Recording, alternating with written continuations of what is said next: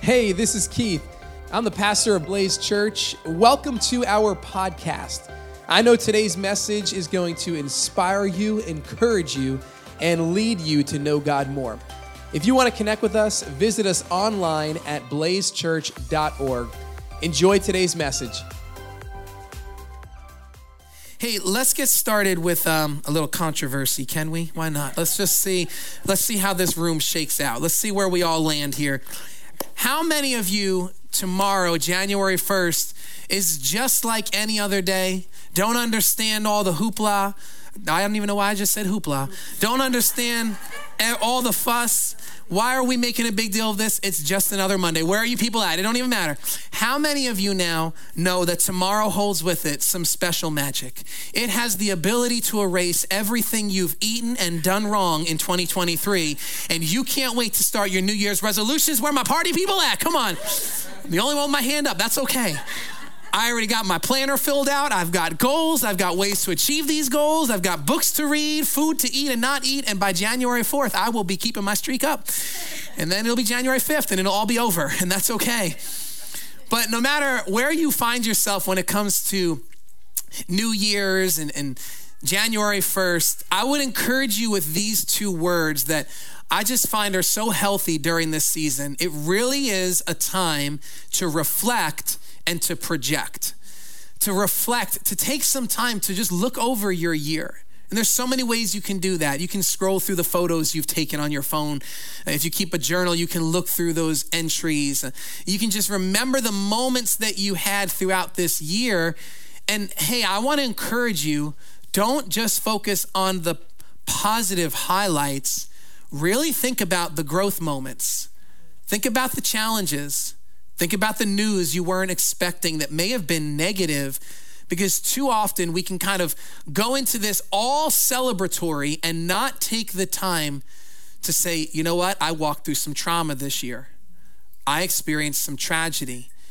And when we reflect, God in some way has this open door to speak life to us and say, yeah, that's what you went through. Watch this. That's not who you are.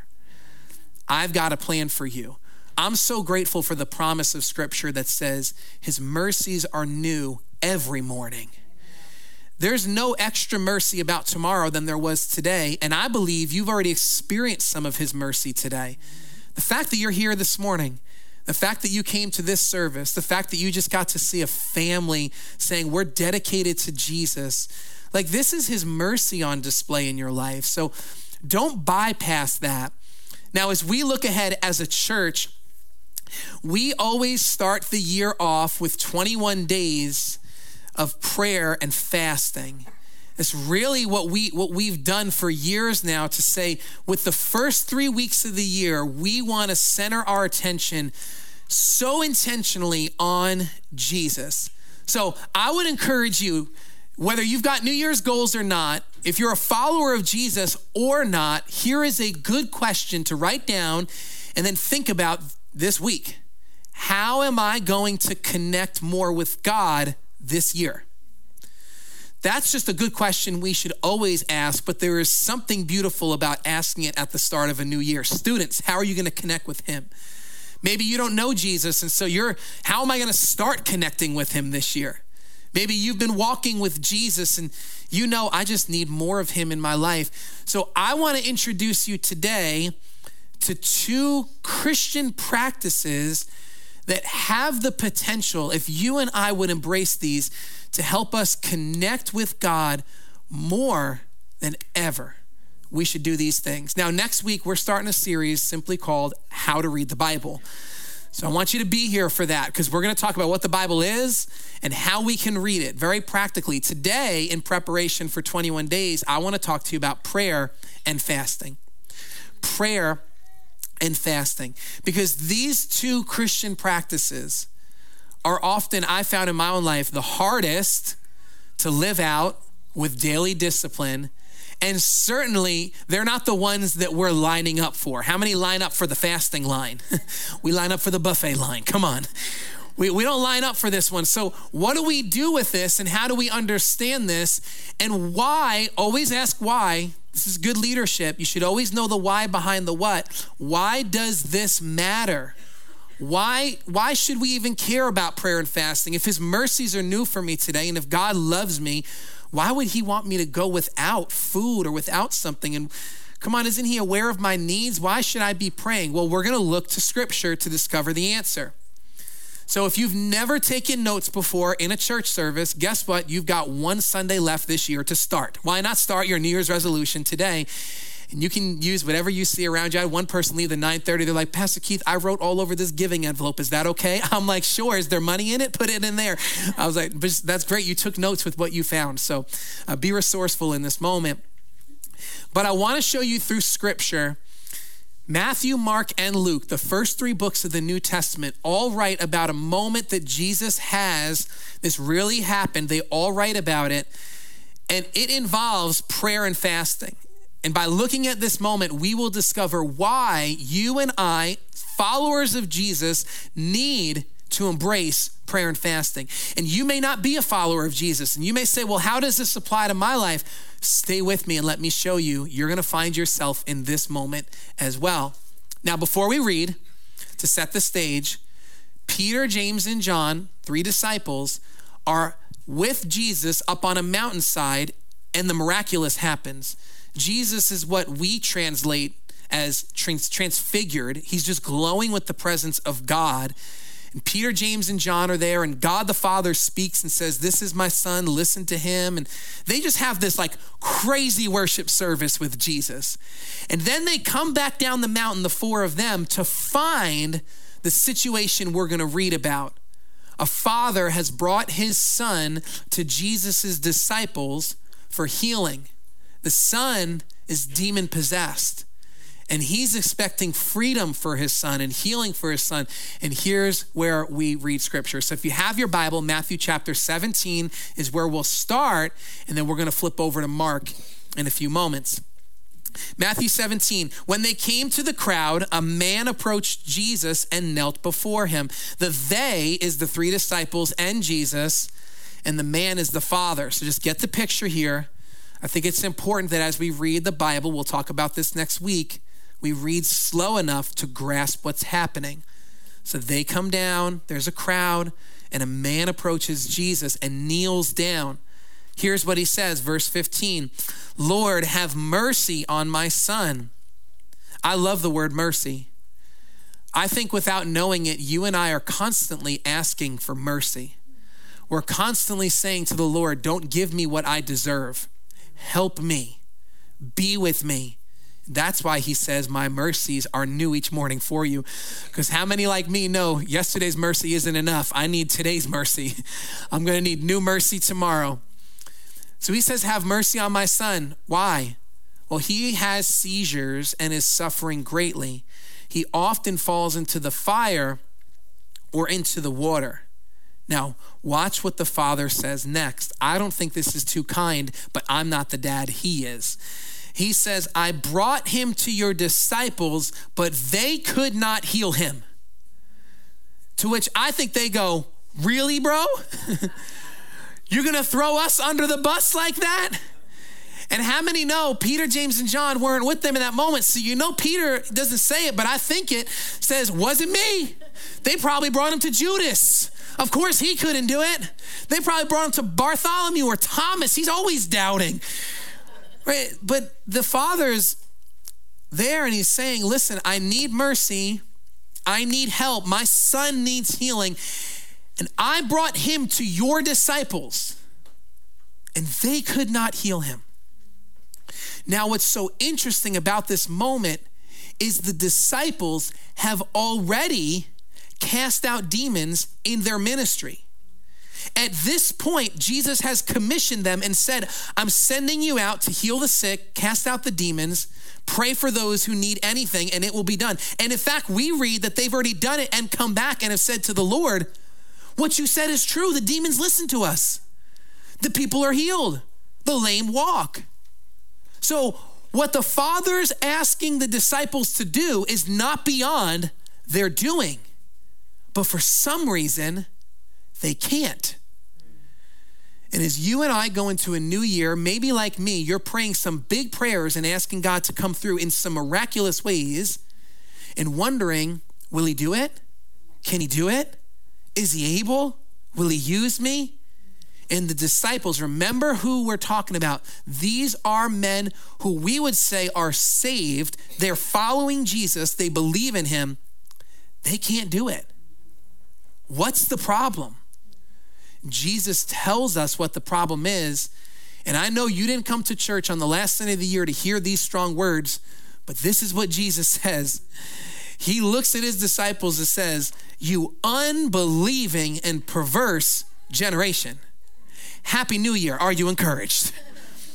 I went to that Blaze church and they called me an unbelieving pervert. I ain't never going back. No, Jesus did. Thank you very much. Think about how this feels for these disciples in this moment.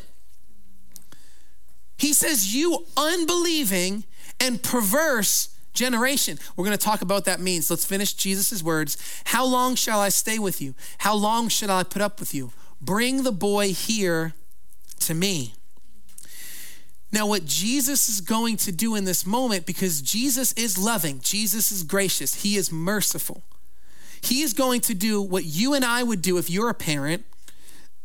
He's going to bring discipline.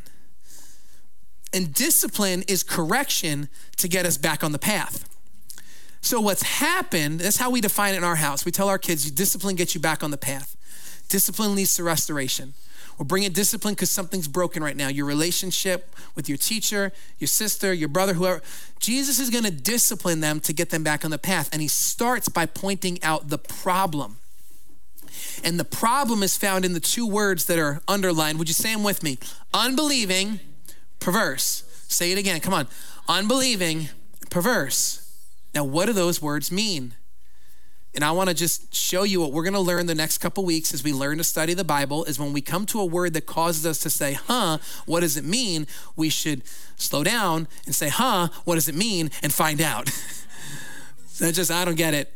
Okay, no. What does it mean? So I did some of the homework for you. I looked it up in the Greek and we'll talk about that. But here's what it simply means to be unbelieving. Very basically, you want to know what it means to be unbelieving? You're not connected enough to God. To be unbelieving is to be not connected enough to God. Now, remember who we're talking about. These are disciples. And these disciples have believed in God. These disciples have put their faith in God. But Jesus says, but now you're unbelieving.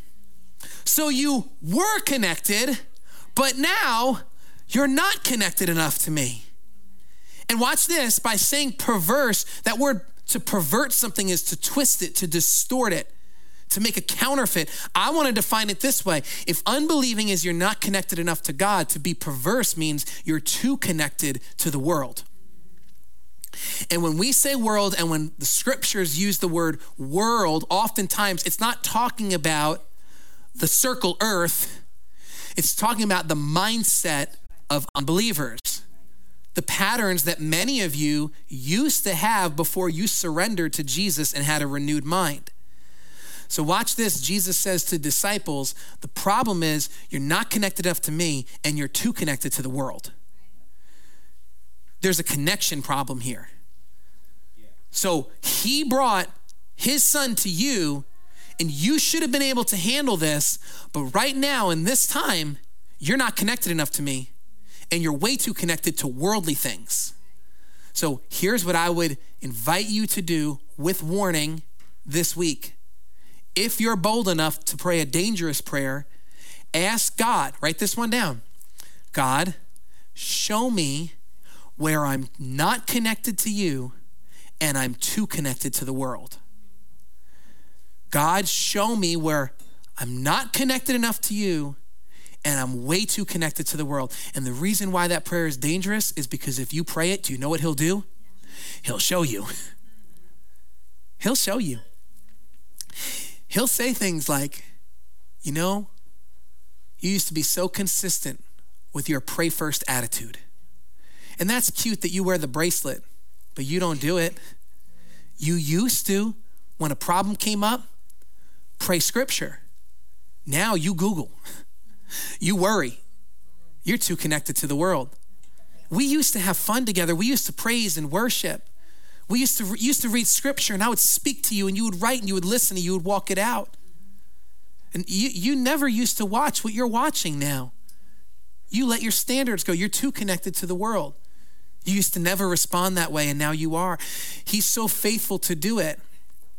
Unbelieving and perverse. That's the problem. We're going to get to the solution in a moment.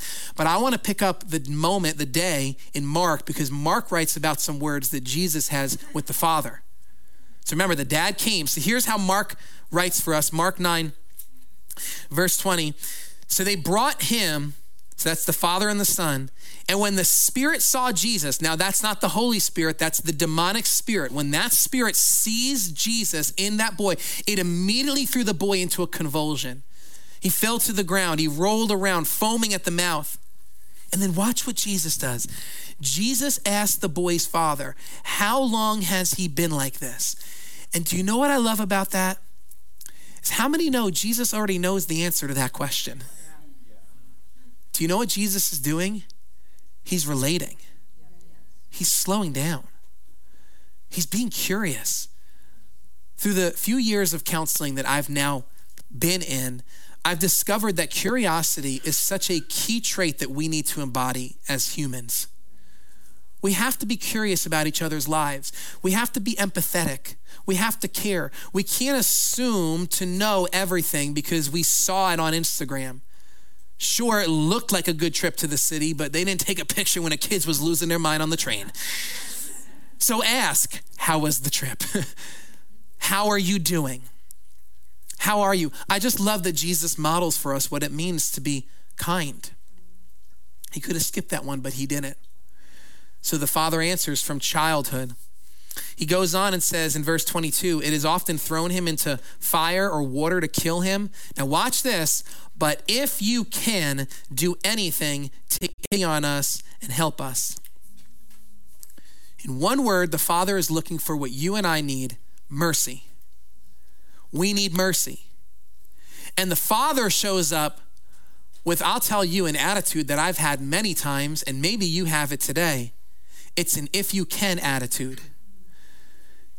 It's a I'm at the end of my rope attitude.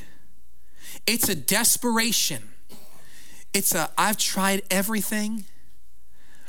The Father, I've been to the doctors, I've been to your disciples, and I'm just saying, if you can.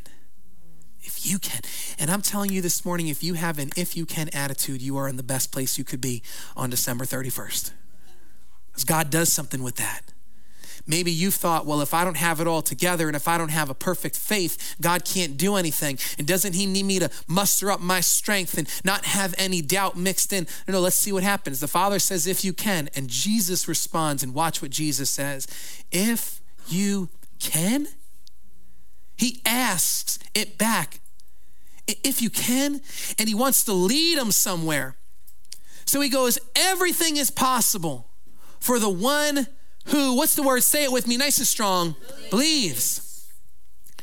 He says everything's possible for the one who believes. You came here this morning with an if you can. And Jesus says, no. Everything's possible for the one who believes. Now, we need to be very careful here. And we're going to stay careful throughout the reading of God's word, because this is where we can build up a false gospel teaching that's centered on our faith.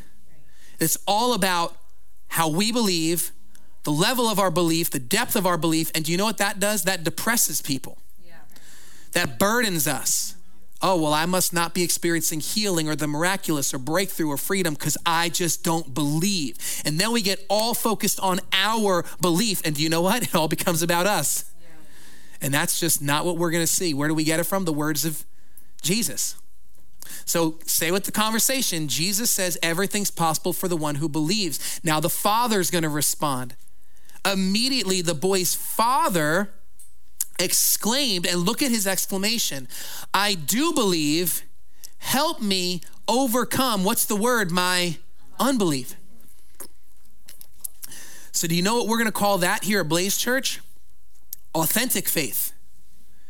Real Christianity. It's messy. Man, I had great faith this morning, but it's the afternoon and I'm struggling. Yeah. What? It felt good on Tuesday, but now it's Thursday. I've got faith, but help me with my unbelief. The Father is expressing to Jesus, I do believe everything's possible for the believers. I do believe, but also help me with my unbelief. There's faith mixed with doubt within this body. What do I do with that? And watch this. What does Jesus say to that? Because that's where maybe your religious experience, you've heard that Jesus would say to you, you got to go get some more faith. You got to work on that, and then I can work with you. Yeah. So what will he say? And I love what Jesus does next. Watch it. Jesus rebuked the demon, and it came out of the boy, and he was healed at that moment. Amen. Matthew tells us that the rebuke did not come, don't miss this, did not come to the Father. The rebuke came to the demon. And that is the difference between grace and religion. Yeah. Religion would have you think that God is wagging his finger at you, rebuking you, and telling you, try harder, and then you'll get to me. No. To this Father who is in need of mercy, and that might be you today, saying, I believe, but I'm also struggling. Jesus says, come. Not I rebuke you. He rebukes the demon. And the boy was healed. So watch it. Jesus does something with a little bit of faith and maybe more doubt. And he still does it. Because the Father said, I do got faith, but I've also got some doubt. And Jesus goes, I can work with that. Now, that's good for the dad. And that might be good for you today. If maybe you're not a follower of Jesus, this is where you should find yourself. Someone who's saying, I believe, but I'm also struggling. And Jesus is saying, come on in. Come on in, be my disciple. But let's not forget the disciples. Because the disciples were told, you're unbelieving and perverse. So what do I do? Because I'm a disciple. What do I do with that? Unbelieving and perverse. So the disciples need some clarity. So Matthew tells us about a conversation that they have with Jesus. Turn back to Matthew 17, verse 19. Then the disciples came to Jesus, and look at how smart they were. What does it say? In private. They're not dumb. They're not doing this in front of the crowds. They find the closest fig tree and go, Jesus, shh, come here. Get over here. Hey, why couldn't we drive it out? What? Because again, like I told you, they knew they should have been able to. They've already done it. They've seen demons be cast out. They've seen people healed. They've seen the miraculous. They've used Jesus's authoritative name. And to say it this way, it worked. He worked. The miraculous happened. So they're like, why couldn't we do it? I already told you, you're unbelieving and perverse. Yeah, I need more than that. I'm a disciple. I believe. Okay, I'll give you a little more. And here's what he says. Watch. And don't step in the trap. I'm going to show you the trap. He replied, because you have so little faith. Truly, I tell you, if you have faith as small as a mustard seed, you can say to this mountain, move from here to there, and it will move. Nothing will be impossible for you. And this is why for a couple weeks, we are going to learn how to study the Bible for ourselves, because if you're not careful here, we can take that verse out of its context and say, so it is all about my faith and I need more faith. That's not what he's saying. We have to go to the Greek to understand it. So little faith. We say it that way. They're having fun. But the Greek word that's used, and if you speak Greek, I'm so sorry, I'm going to butcher your language, but here's my best shot at it. Aligopistos. Aligopistos. It's really Italian. It's aligopistos. So I can say it that way. And here's what this word means. And write this down if you want to. It's number 3640 in the Strong's Concordance. And next week, you'll know what that means of how to look up Greek words by numbers. Number 3640, it simply means this: lacking confidence. And more fully, here's the way to understand it. Remember, this was written in Greek. We got a one word, so little faith, but here's what it means. It describes someone dull of hearing the Lord's voice or disinterested in walking intimately with him. This is not about a level of faith issue. The problem is, somewhere along the way, the disciples became disinterested in walking with Jesus intimately. Maybe they got built up on, wow, this is cool. It's working. We can do it. We don't need to pray and fast anymore. We don't need to read God's word. We know it all. This is happening. How cool. And then Jesus goes, no, you gave up walking with me. Somewhere along the way, you became disinterested in a relationship with me. You started playing church. You started playing Christianity, but you did not stay connected. So what does Jesus do? He uses something so small that they would have understood because they see it all the time. We only see a mustard seed if you go to a Christian bookstore. It's in a little jar and it has this Bible verse on it. But they would have known a mustard seed, that's a small seed. And what's a seed? It's undeveloped. It's loaded with potential if put in the right conditions, but there's nothing special about a seed. It's a little, tiny, undeveloped seed. And Jesus goes, yeah, if you even had that level of faith, but somewhere along the way, you grew disinterested in me and stopped walking with me. And that's why you're unbelieving and perverse. You're no longer connected to me. You're too connected to the world. And so you could not cast the demon out. And so I need you to hear this morning. So we don't get all fixed on, okay, I guess the solution then is to grow more faith. No, it's not about your level of faith. Let me say it this way. It's the leader of our faith, not the level of our faith, that matters. It's Jesus that matters. The disciples didn't even have a mustard seed size faith in Jesus. They were that disconnected from him, and they walked with him. And somewhere along the way, they grew content. They became complacent. They grew disinterested. How you say that word again? Aligopistos. Aligopistos. Right? Somewhere they lacked confidence. Somewhere, and Jesus goes, the dad had faith and unbelief. And clearly he even had a mustard seed sized faith. And I worked with that. But my guys, my goons, you don't even have that. So what do? Jesus tells us. He says this, but this kind does not go out except by prayer and fasting. So watch this. This is so cool. He starts off with the problem. You're unbelieving and perverse to his disciples.